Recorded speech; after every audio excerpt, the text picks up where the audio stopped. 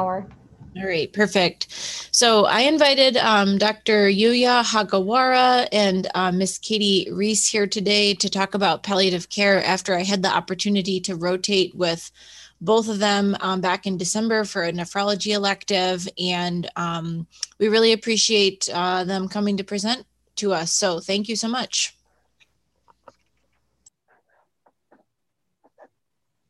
Okay, so yeah, I think I'm not muted, so hopefully you can hear me. And Maria, thank you for the introduction.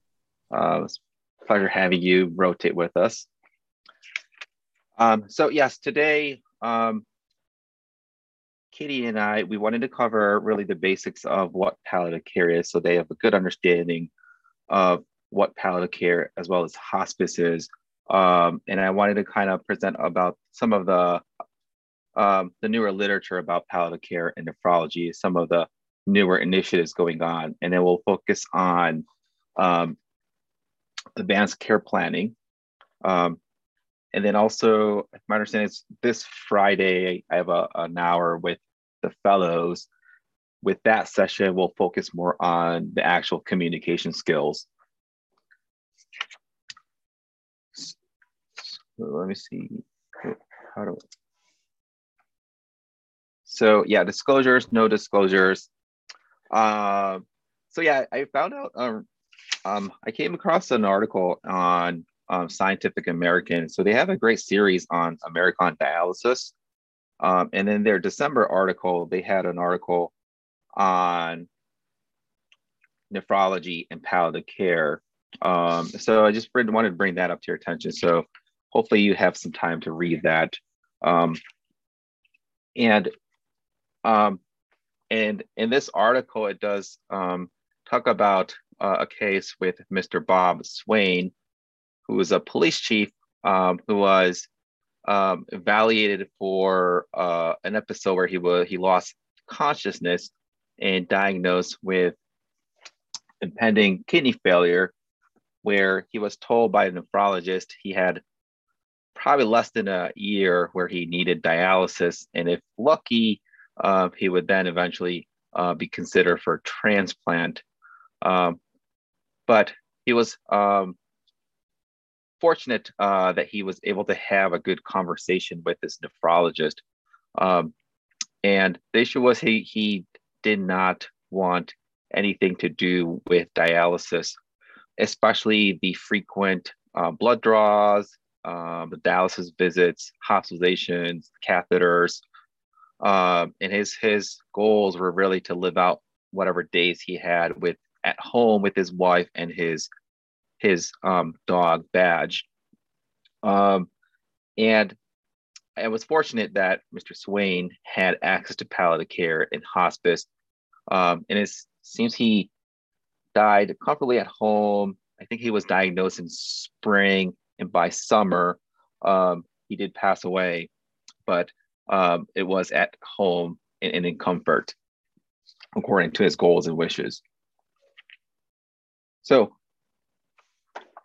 introduction. So, there are increasing number of patients with advanced chronic kidney disease, who I think you well know are older, frail, have multiple medical issues, poor functional status, and patients with advanced chronic kidney disease, with or without dialysis, do have high symptom burden and poor quality of life.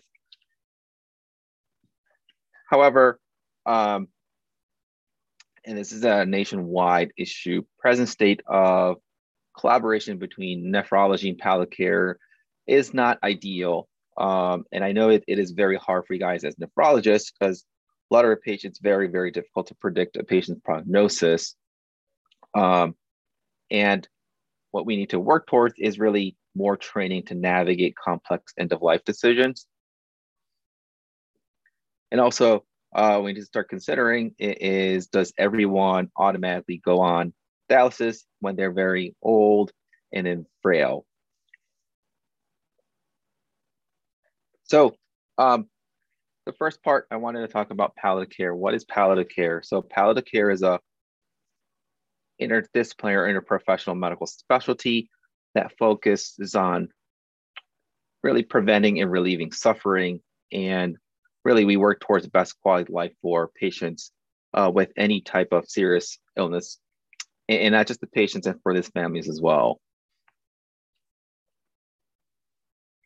Often, palliative care gets introduced for complicated symptom management, shared decision making, frequently establishing goals of care that are focusing on talking about values and preferences. And we do get involved frequently for communication between patients and all those involved in care, including primary care physicians, nephrology, other subspecialties. And then we do have the psychosocial and spiritual support that we could provide for patients and their family. And what I can say is for what we typically see for inpatient consults, relatively more focus on goals of care. Communication, that's probably about 70%, and we get a large number of consults from the ICUs. But in our outpatient clinic, a lot of our referral is from the cancer center for symptom management. And probably the percentage reverses where more than 70% are pure symptom management in our outpatient clinic. And that's still because, I mean, we don't have enough palliative care providers. And a lot of the goals of care we have in our inpatient setting, we started terming them late goals of care because when they're in the ICU and severely sick on a ventilator, and then we're trying to make life or death decisions, the goal, I mean, we're talking about goals, but oftentimes we're asking them for a decision to be made versus we want to gradually move more towards early goals of care where we start bringing these discussions up, but still have time to think about it and aren't forced to make a decision. One thing that frequently gets mistaken is palliative care and hospice. So hospice, so this is one thing I wanted to make sure we're very clear. Hospice is a system for patients with a life expectancy less than 6 months. And this is what we typically call comfort care or comfort focused care, comfort care only. Versus, we could term ourselves non-hospice palliative care, especially what we do in a hospital here. As palliative care, you could have palliative care at any point for someone with a serious illness. And frequently, like what we do in outpatient for our cancer patients is we provide the symptom management along while they get their cancer care with the goal to prolong their lives. So palliative care, all of hospice care is palliative care as you see here, but palliative care is more broader than hospice. But still, we see we get phone calls and pages throughout the hospital when they mention palliative care, they're meaning comfort care or end-of-life care, which is not true. So with emerging literature, and so palliative care has the most history with oncology, and so there has been more literature if you look at the oncology world, and so there's been more and more emerging literature from the oncology arena where they have shown if you involve palliative care early, it can improve quality of life, but then you may have less ER visits, less hospital deaths, and less length of stay.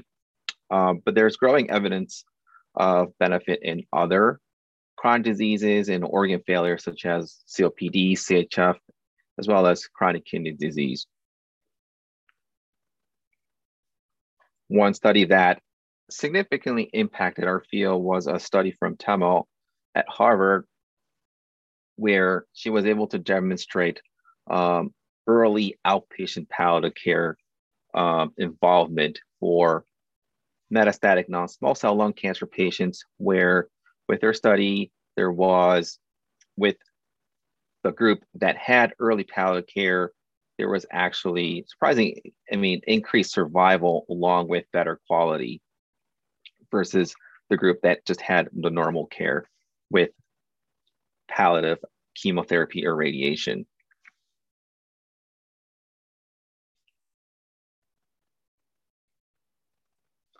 So what we are proposing from what we're seeing is our previous historically involvement with comfort care or hospice was you would do everything possible to prolong your patient's life until the very end where there were no options left, and then you focused on comfort with hospice benefits.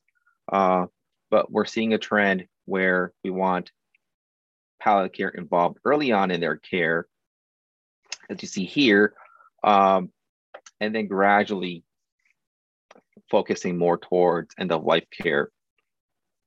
And then bereavement services after even, the patient dies.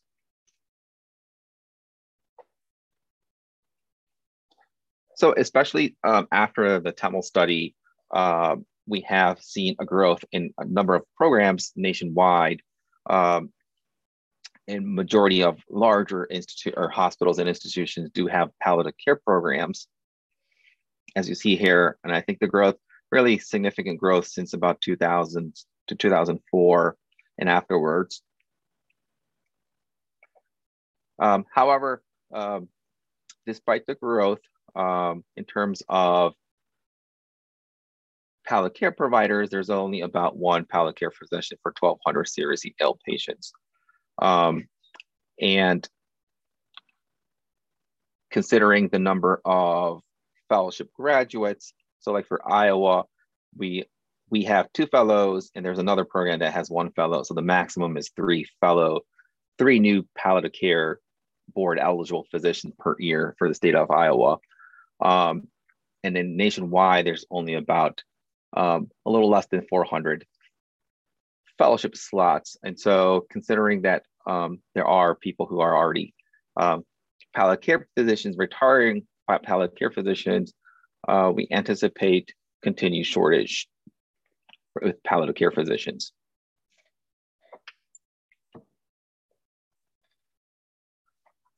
And next, wanted to look at some of the data for palliative care in chronic kidney disease. And so traditionally, with our program, it's ideal if, because patients with advanced chronic kidney disease do have palliative care needs, especially symptom control needs for years before death. And then also they have their functional decline, poor quality of life. And so it makes sense that palliative care could be started early to relieve those suffering. And then it is best if, as their disease advances, we could start having more and more goals of care discussion, where the goals shift towards more quality of life rather than survival. And then, as you saw in the graph before, then palliative care assumes more of the priority, or the quality of life takes over priority over disease-directed care. And then if it's a smooth transition to hospice care, probably best for the patients is also.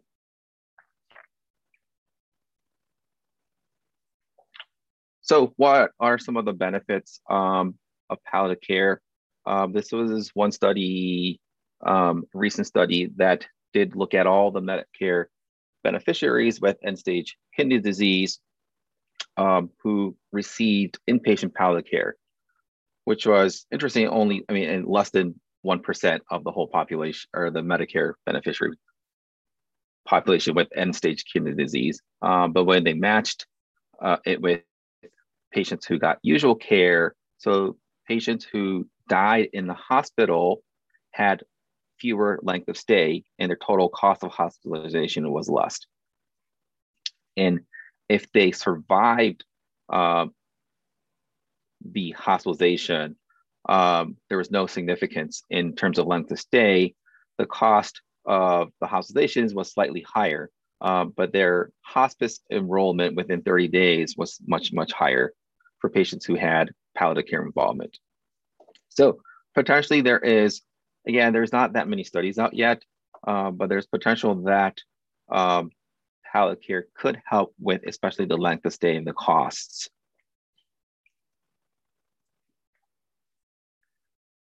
But then there are benefits, but then there's still, like I mentioned before, there's still lots of disconnect or barriers that we need to work on between palliative care and kidney care.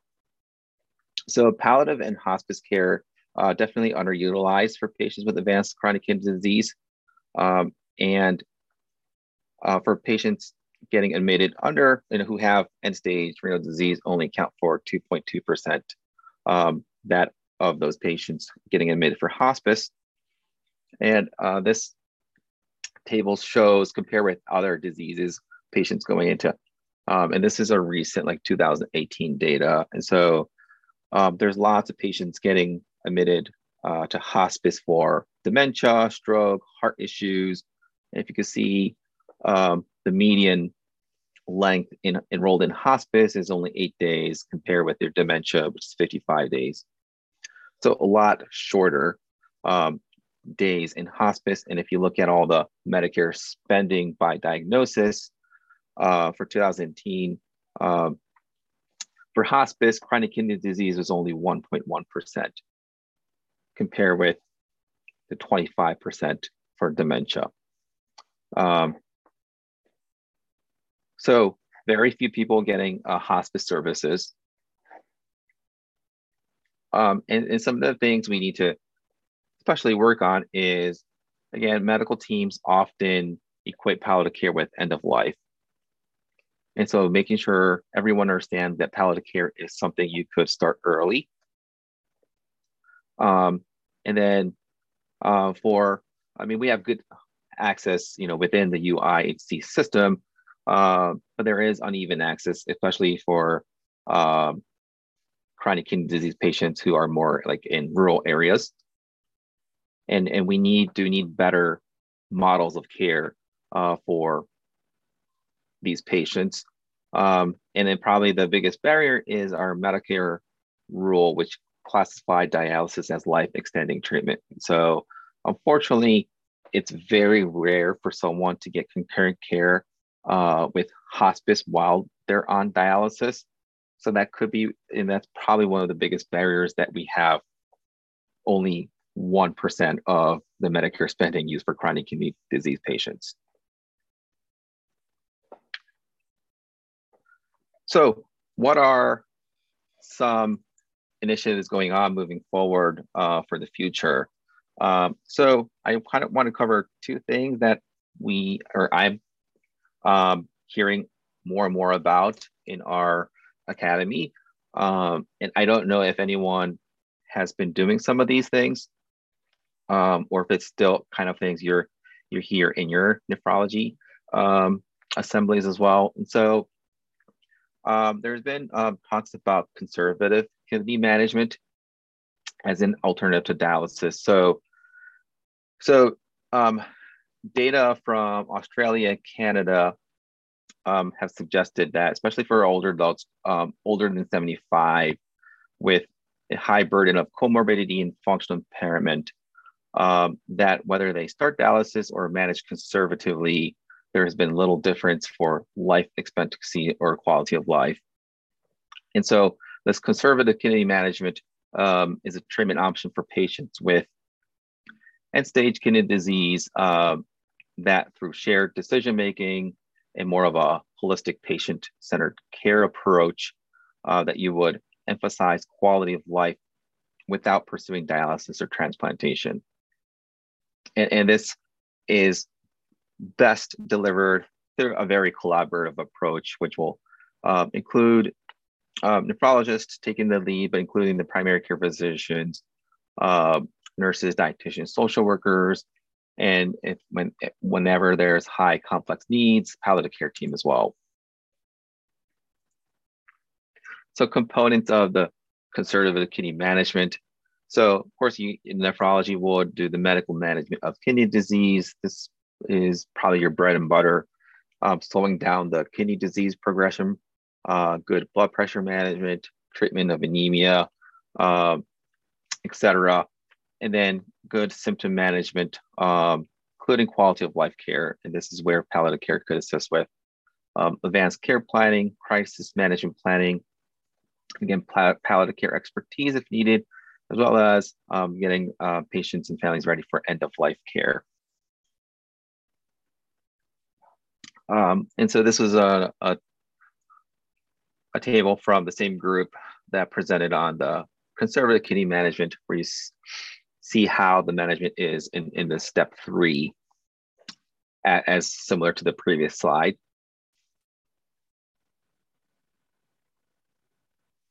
And there was a study by Wong, I think she's out in San Francisco with UCSF, or no, maybe Washington. Yeah, I'm sorry, I think it was Washington. So she did a qualitative study on surveying US nephrologists who are more of the pioneers in this conservative kidney management about their experiences. And then 2 themes have come up, where one, the nephrologist spoke about person-centered practices, where they described a holistic approach to care that included basing treatment decisions on what mattered most to individual patients, framing dialysis as an explicit choice, being mindful of the biases in medical decision-making, and being flexible to the changing needs, values, and preferences of patients, and then improvising a care infrastructure. So as you do something new like this, there's multiple challenges with our current health system that could become barriers. And so, figuring out a way to overcome that. And I did just take 2 quotes that were in this study. They're both from quotes from nephrologists. So first quote, I try to talk to patients, let them know I see them as people, not cases. I try to let them see me as people and not some kind of omnipotent problem solver. We try to establish a human rapport, and basically the message is, you're in a pickle, you've got to decide what's important for you, and I'll try to help you get whatever we can. Another quote from a nephrologist, I really try to start out with learning who patients are and what their experience has been and how they see their health. I really dive into it from a values-based conversation and learn about them, learn about their values, and then incorporate that into thinking about treatment. So I thought some of these quotes were really, really helpful from this study. The next initiative I wanted to, this was a relatively new concept for me. The last Academy Assembly I attended, but I know the studies, there's been several studies or reports out for this past 5 to 8 years about palliative dialysis. I don't know how, if this is currently being done with any of your practices or not. But this is, especially if for our field, if we attend nephro palliative talk, palliative dialysis is being frequently mentioned as a way where you focus more on relieving symptoms with dialysis rather than your standard dialysis care metrics and lab results. And I know people have been talking more so, when it's more and more clear their prognosis is less than 1 year, with aggressive care, that it's been palliative dialysis being mentioned during their last year of life. And especially this is helpful, knowing that it's very hard to get the current hospice care while you're continuing dialysis. But more so, this will be something initiated by nephrology, and it's something palliative care could assist with.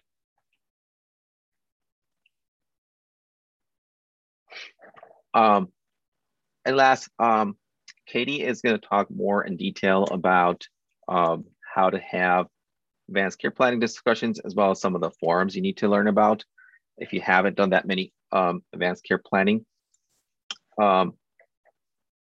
especially with the forums. But I mean, advanced care planning is really your early goals of care discussion that you really value patients' personal values, goals, preferences. And there's been several studies that show that if you have a good advanced care planning discussion, it has positively enhanced patients' sense of hope. And also there's been reports that having these discussions deepens the relationship with the patient and nephrologists.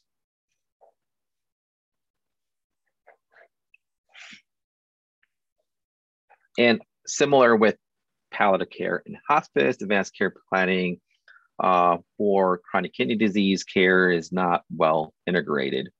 And so a report shows that fewer than 10% of patients report discussing end-of-life issues with their nephrologist. And also patients who are on dialysis, less than 1/3 of patients have advanced directives. And if they were to have advanced directives, relatively few dialysis patients choose to be DNR, even though their chances of survival after being fully resuscitated are likely to be relatively low. Of course, it depends on their age and other comorbidities. And also, interesting, patients who do have an advanced directive, typically on any of their forums or discussions, have not addressed about withdrawal of dialysis. So that's one thing you especially would need your help to work on with future advanced care planning discussions.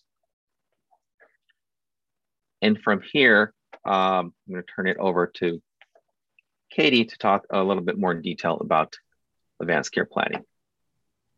Yes, thank you, Yuya. My name is Katie Reese. I am the palliative care social worker on the inpatient side of the world here. And so I work mostly up on the palliative care unit, but I do see patients housewide that palliative care is involved with as I'm able to. Let me bring up my slides here. Hopefully. All right. Hopefully everybody can see that. And let me, okay.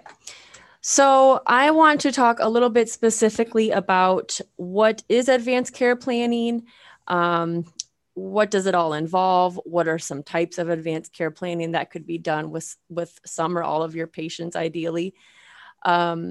Just to help with those transitions of care, helping identify, what is important to people, what are their goals, what are the values, et cetera, and what would be ideal for them in terms of treatment options. So advanced care planning, a very general overview is, it's essentially making decisions about the type of care that you would want to receive if you become unable to speak for yourself, or if you're unable to make your own decisions for whatever reason it might be. So it's your decisions, your care. And in our setting, when working with patients, it's their decisions and their care.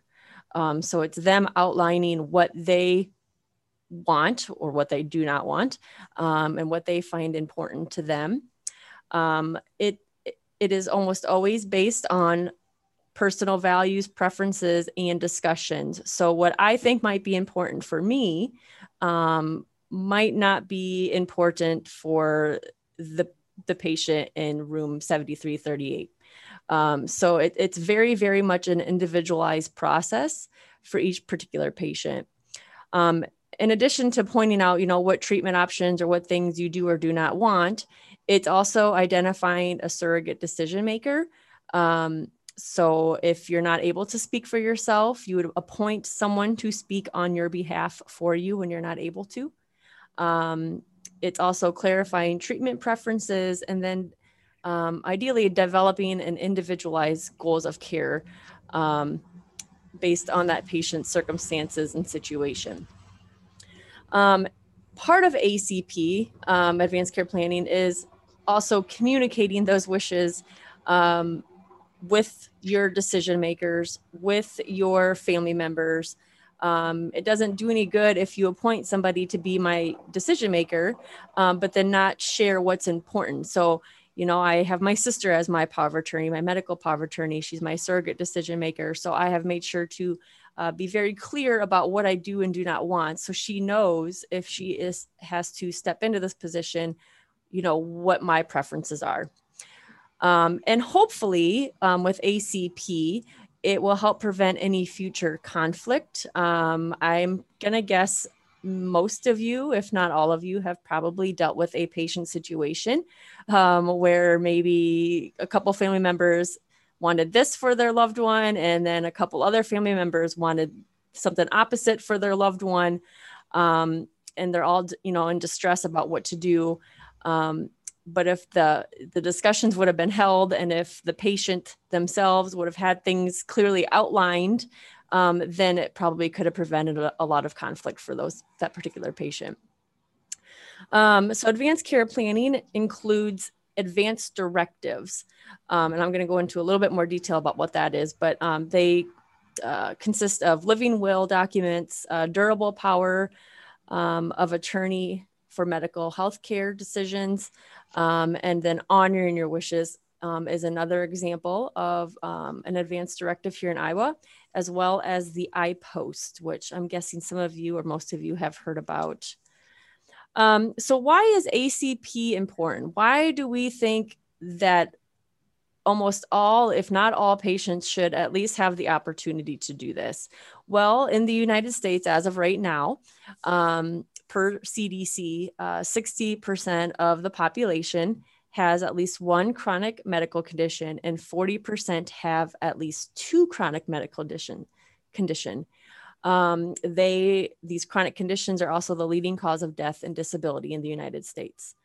So based on that alone, it shows a high percentage of people have a chronic medical condition that is going to impact their health and their life. What we also know is that advances in medical science and technology continue to offer new approaches, new treatment options, new interventions to treat and manage these chronic illnesses. But what we know is a lot of these, or most of these chronic illnesses do not have a cure. So we're treating, we're managing, but we're not curing the disease. So the patient is going to have to deal with this for the rest of their life in most cases. The other important aspect of ACP is the fact that it enhances education about the particular illness a patient might have, which includes treatment options, pros and cons to those treatment options, as well as maybe prognosis, depending on what illness and what stage they're in. But just the fact that sitting down and talking about this, it's providing education and information to the patient and their family members if they're engaged in the discussions. What we know is that the trajectory of many chronic illnesses are very unpredictable.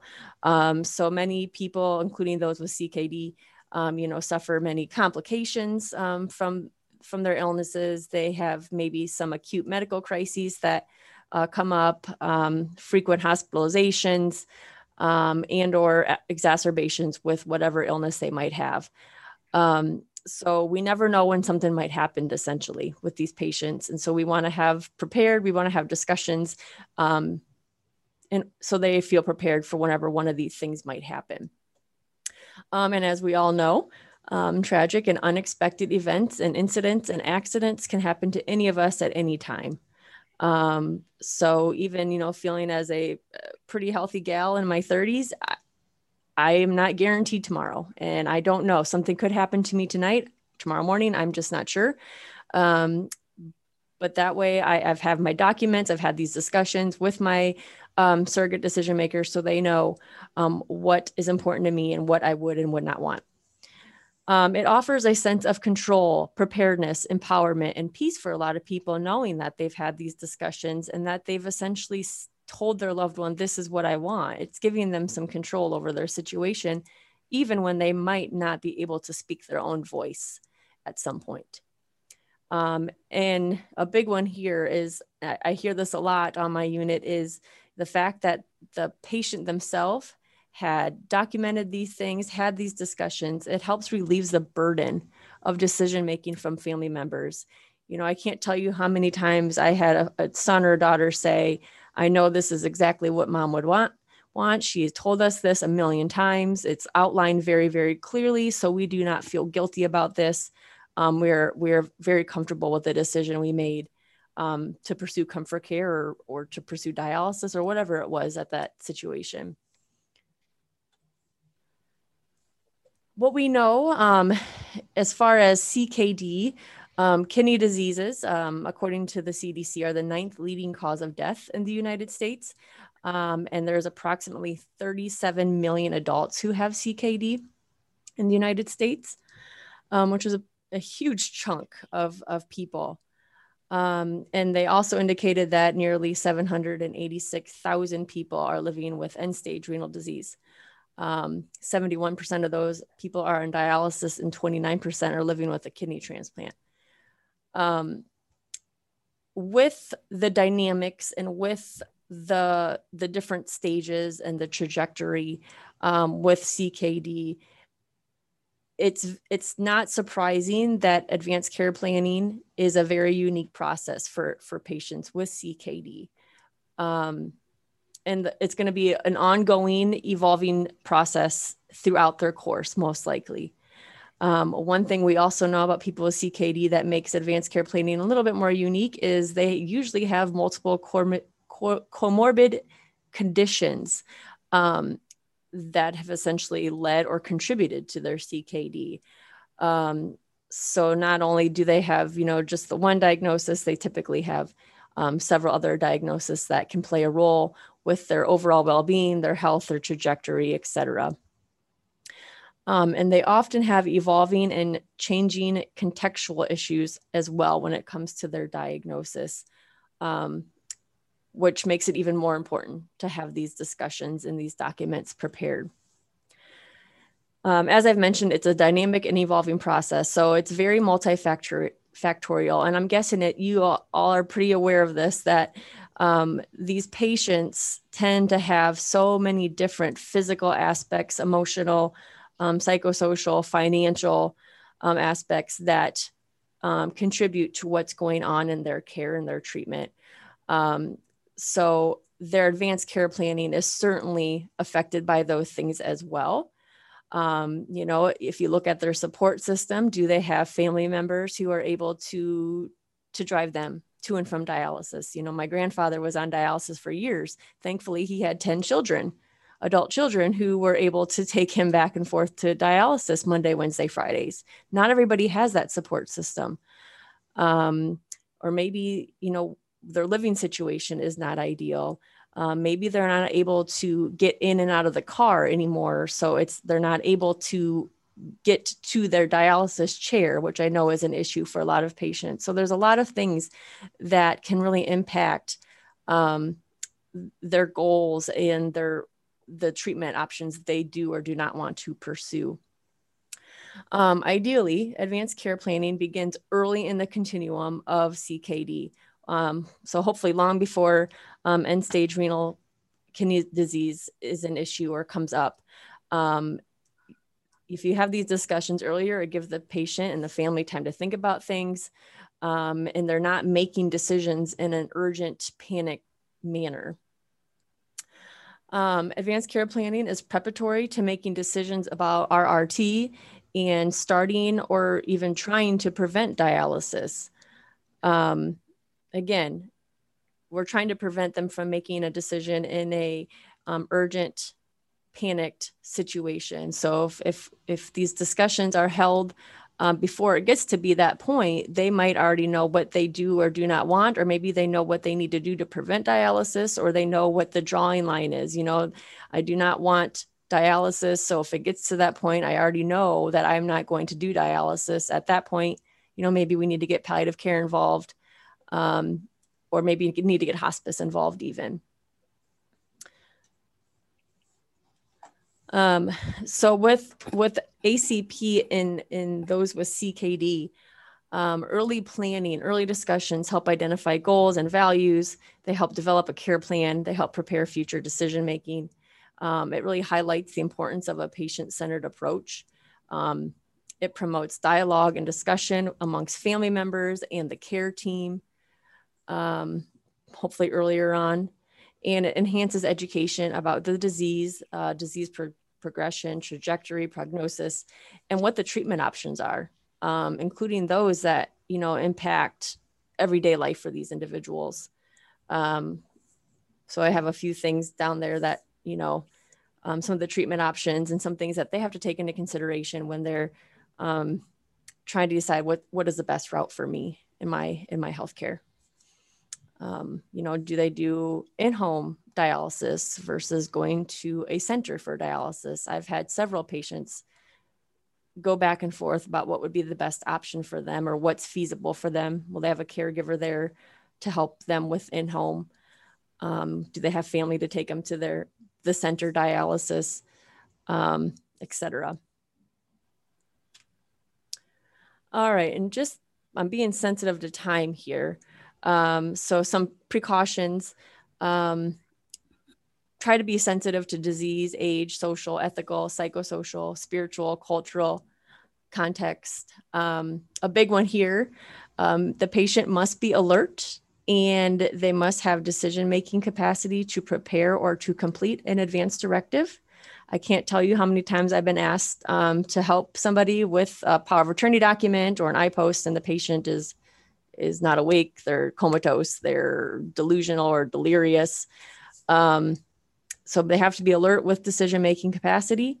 It is an evolving process that will likely or possibly change. And most advanced directives do require a notary and or witnesses to be a valid document. So the patient signing it a lot of times is not enough. That needs to be either a notary or witnesses to help with that. So there are several different types of advanced directives to help people outline what their treatment preferences are or what they do not want. A living will. So every state, let me back up a little bit. Every state does have advanced directives. They're just vary state to state. So what we have here in Iowa might be a little bit different than what Illinois has and Minnesota, et cetera.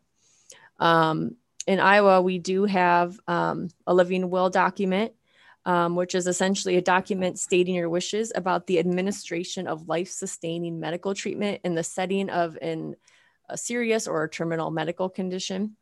A durable power of attorney for healthcare, a DPOA-HC is what we call it quite a bit, is a document appointing someone to make healthcare decisions for you if you cannot make them for yourself.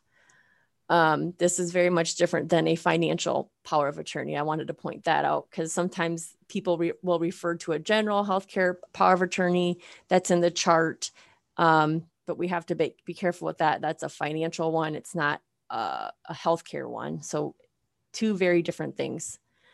I-post, which is a portable document that is signed by the patient or their decision maker, surrogate decision maker, and a physician or a provider that allows the patients to communicate their preferences for key life-sustaining treatments. So this document we tend to do with patients on our unit if they're going home with hospice or end-of-life care.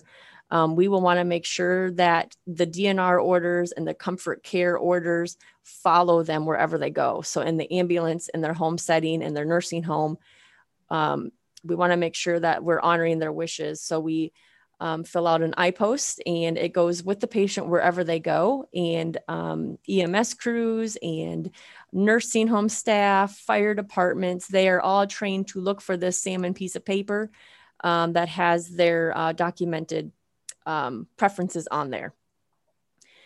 And then honoring wishes is a very thorough, longer document that allows people to select both a healthcare power of attorney agent, and it also provides very detailed instructions regarding what their healthcare choices would be.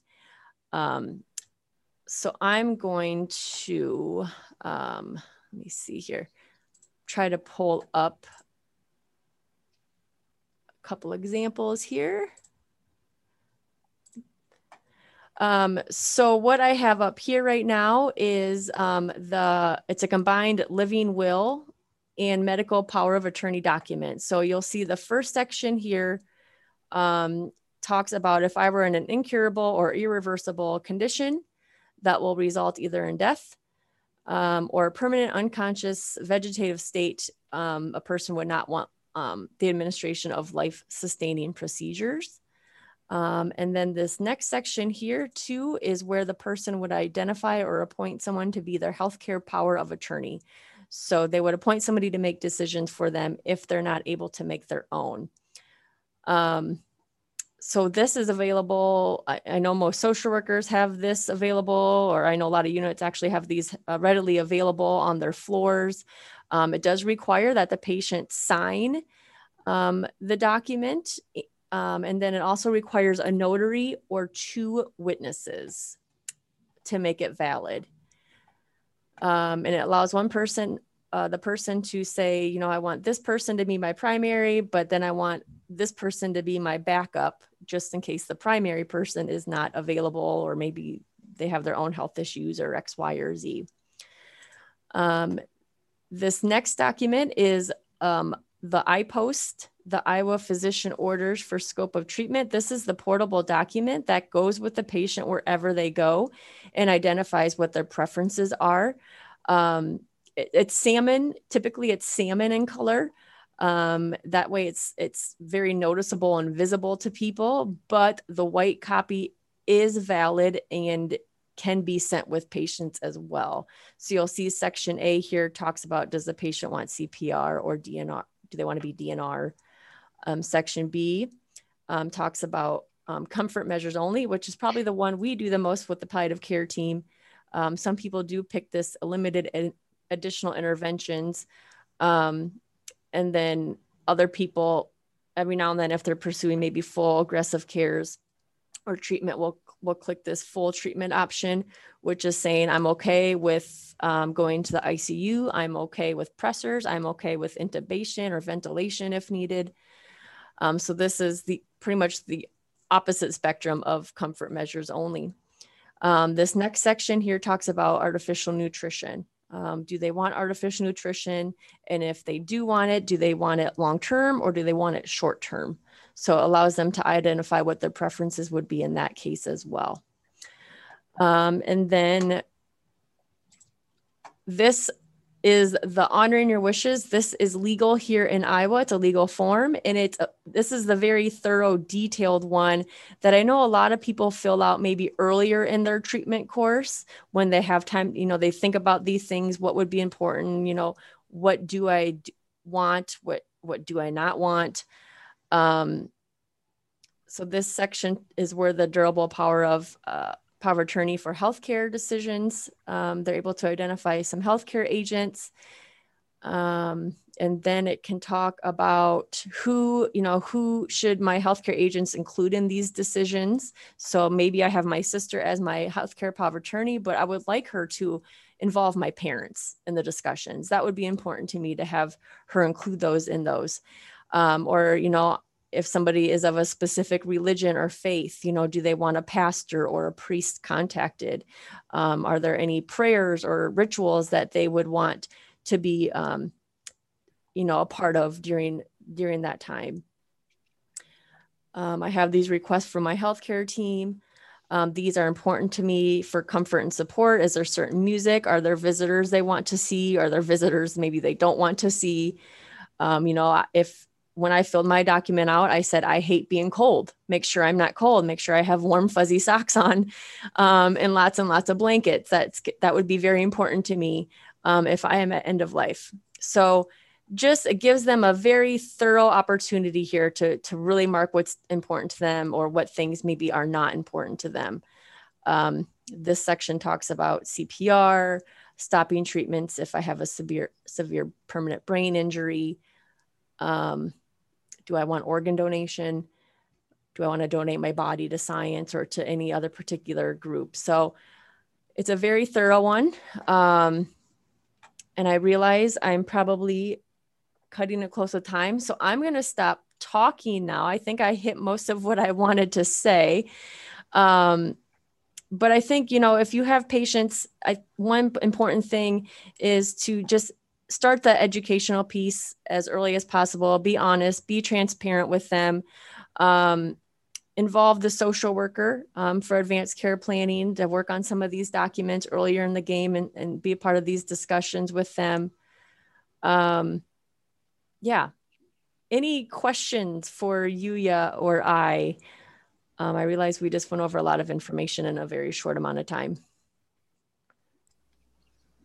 I think one thing that would be helpful is if you can comment on maybe how interested the palliative care clinic and what kind of availability the clinic has to help the nephrology team with some of these advanced care planning, or what kind of referrals might you be looking to get from us, because we have lots and lots of patients.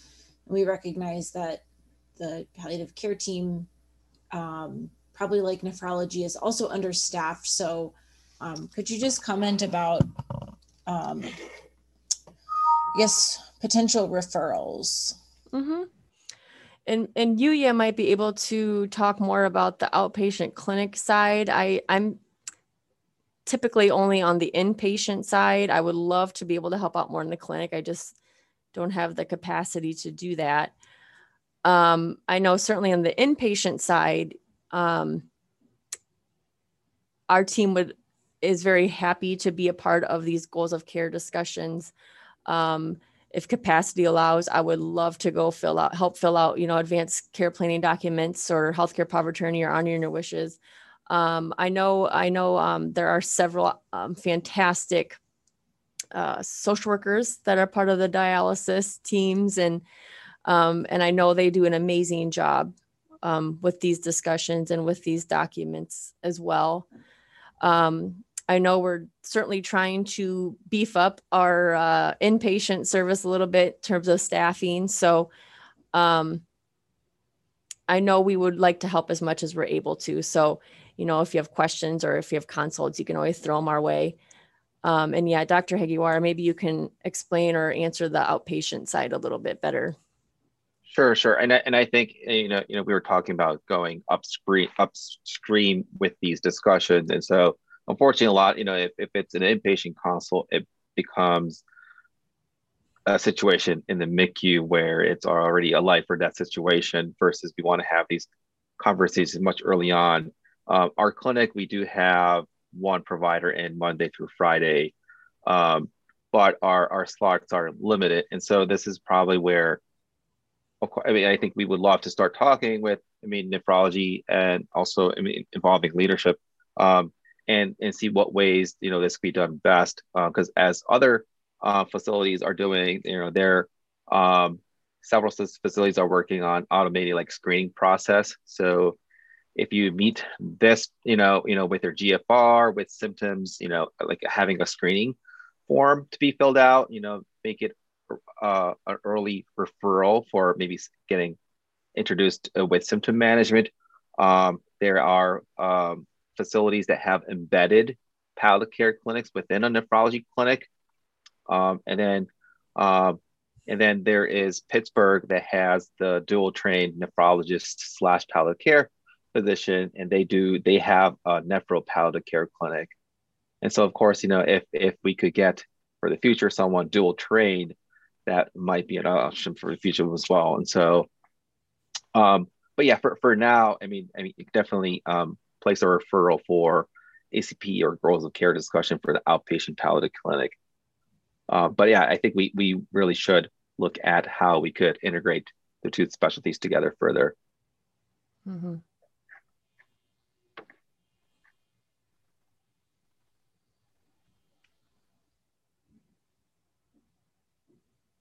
Any other questions?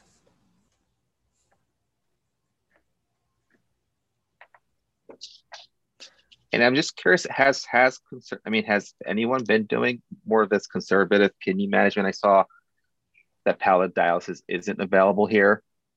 Anyone with experience? Or is that still relatively new here? I mean, we manage patients medically. This is Lama, sorry. We manage patients medically in the renal clinic for those who wish not to undergo dialysis. I mean, they have CKD5. We don't have a specific clinic for them. We just, carry our panel of patients. It would be nice to have a specific clinic that people can rotate through, but I think we still haven't had a chance to, have multiple clinics with different expertise other than the renal genetics clinic that Christy has. And I have a panel of PKD clinic patients, but I don't think we've expanded, to have a different, different clinics with rotating staff. I mean, that would be nice. I don't think we have the manpower for that yet. But there's a portion of patients that choose not to do dialysis. Yes, there are. Okay. Yes, it's a minority of patients, but there are patients that we treat medically. So this is a sort of a question to Dr. Hagiwara and my nephrology colleagues. For patients with comorbidities and or an advancing age, is there an attempt to perhaps quantify their likelihood of survival beyond a few months if they start dialysis? Is there an attempt to have a goals of care discussion with everybody who fits a certain phenotype as opposed to waiting for them to decline dialysis?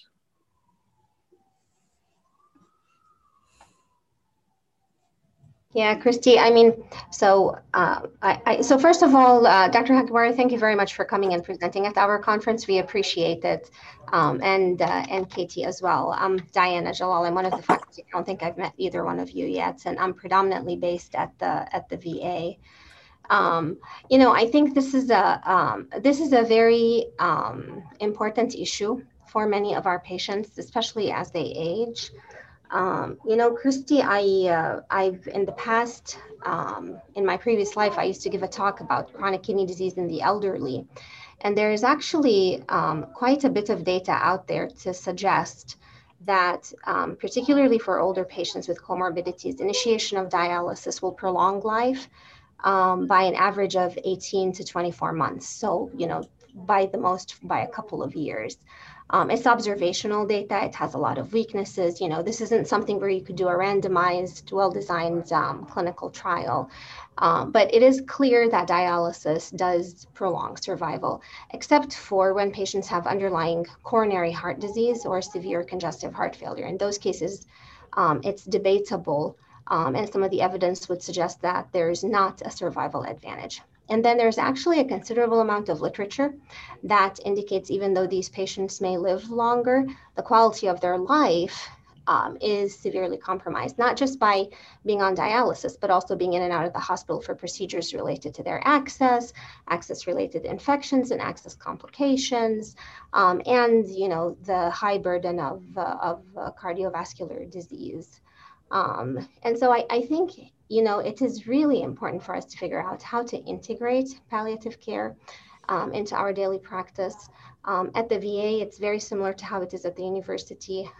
As Lama was indicating, it's sort of, you see the physician. It is, I would hope, integrated in how we all counsel our patients. But we don't necessarily have an algorithm.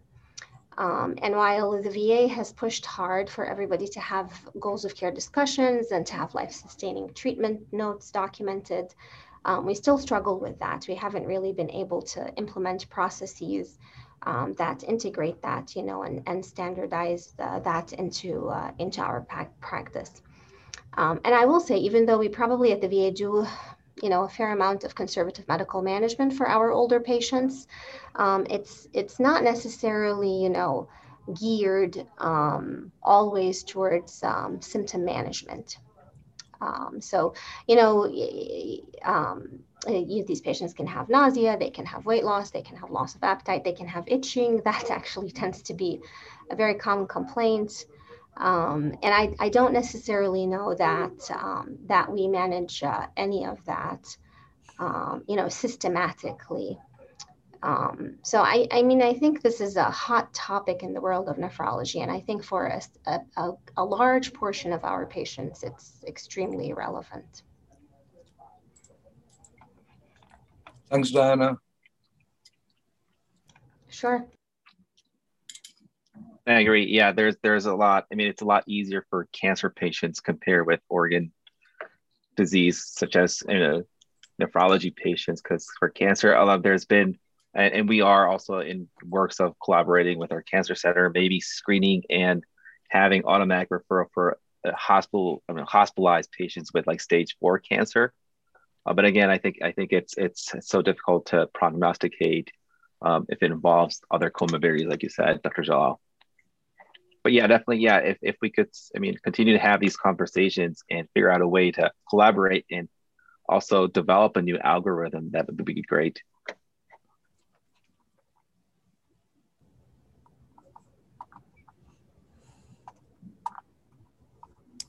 I would really like to see a palliative care nurse round on the dialysis units as well. And then I think the nurse could help identify some early patients who might benefit from, I guess by the time people are on dialysis, it's not really an early referral, but who might benefit from palliative care and further supportive management, and then can try to link them up with a physician or a nurse practitioner in palliative care.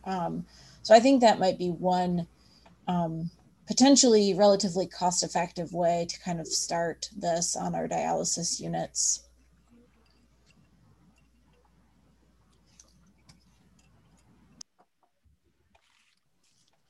Ben, did you have a comment? Well, I did. It kind of goes in a little different direction, but so I do more inpatient than outpatient. And we know, we have some data from our institution that about a quarter of the people we start on CRRT in the ICU die within 24 hours, which I would say it turns out to be futile care. And a lot of times I think we can kind of see it coming. And I wonder if we should be talking a little more about palliative care in those settings where I think we do a lot of CRRT that isn't useful to anybody.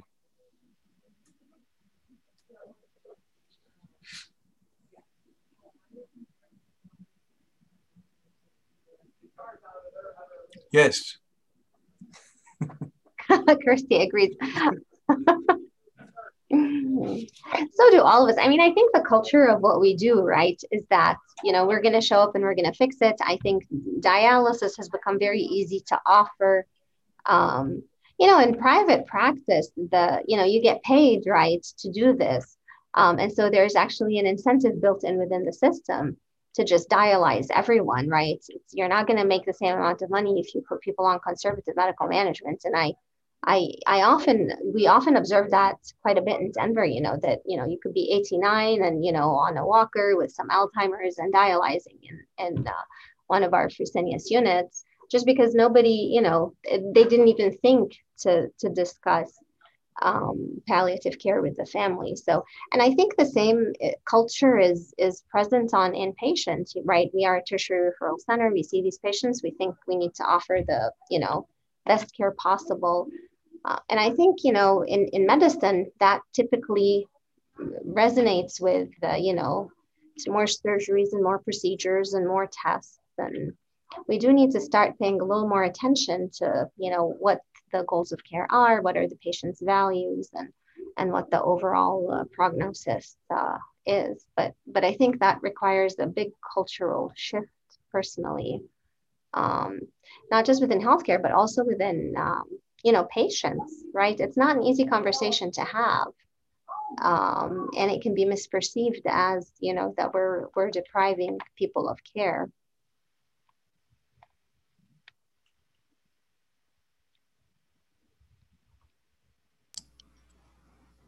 Thank you for everyone's participation and attention. And again, thank you, Dr. Hagawara and Katie, for coming and speaking with us. And hopefully we can continue this conversation in the future.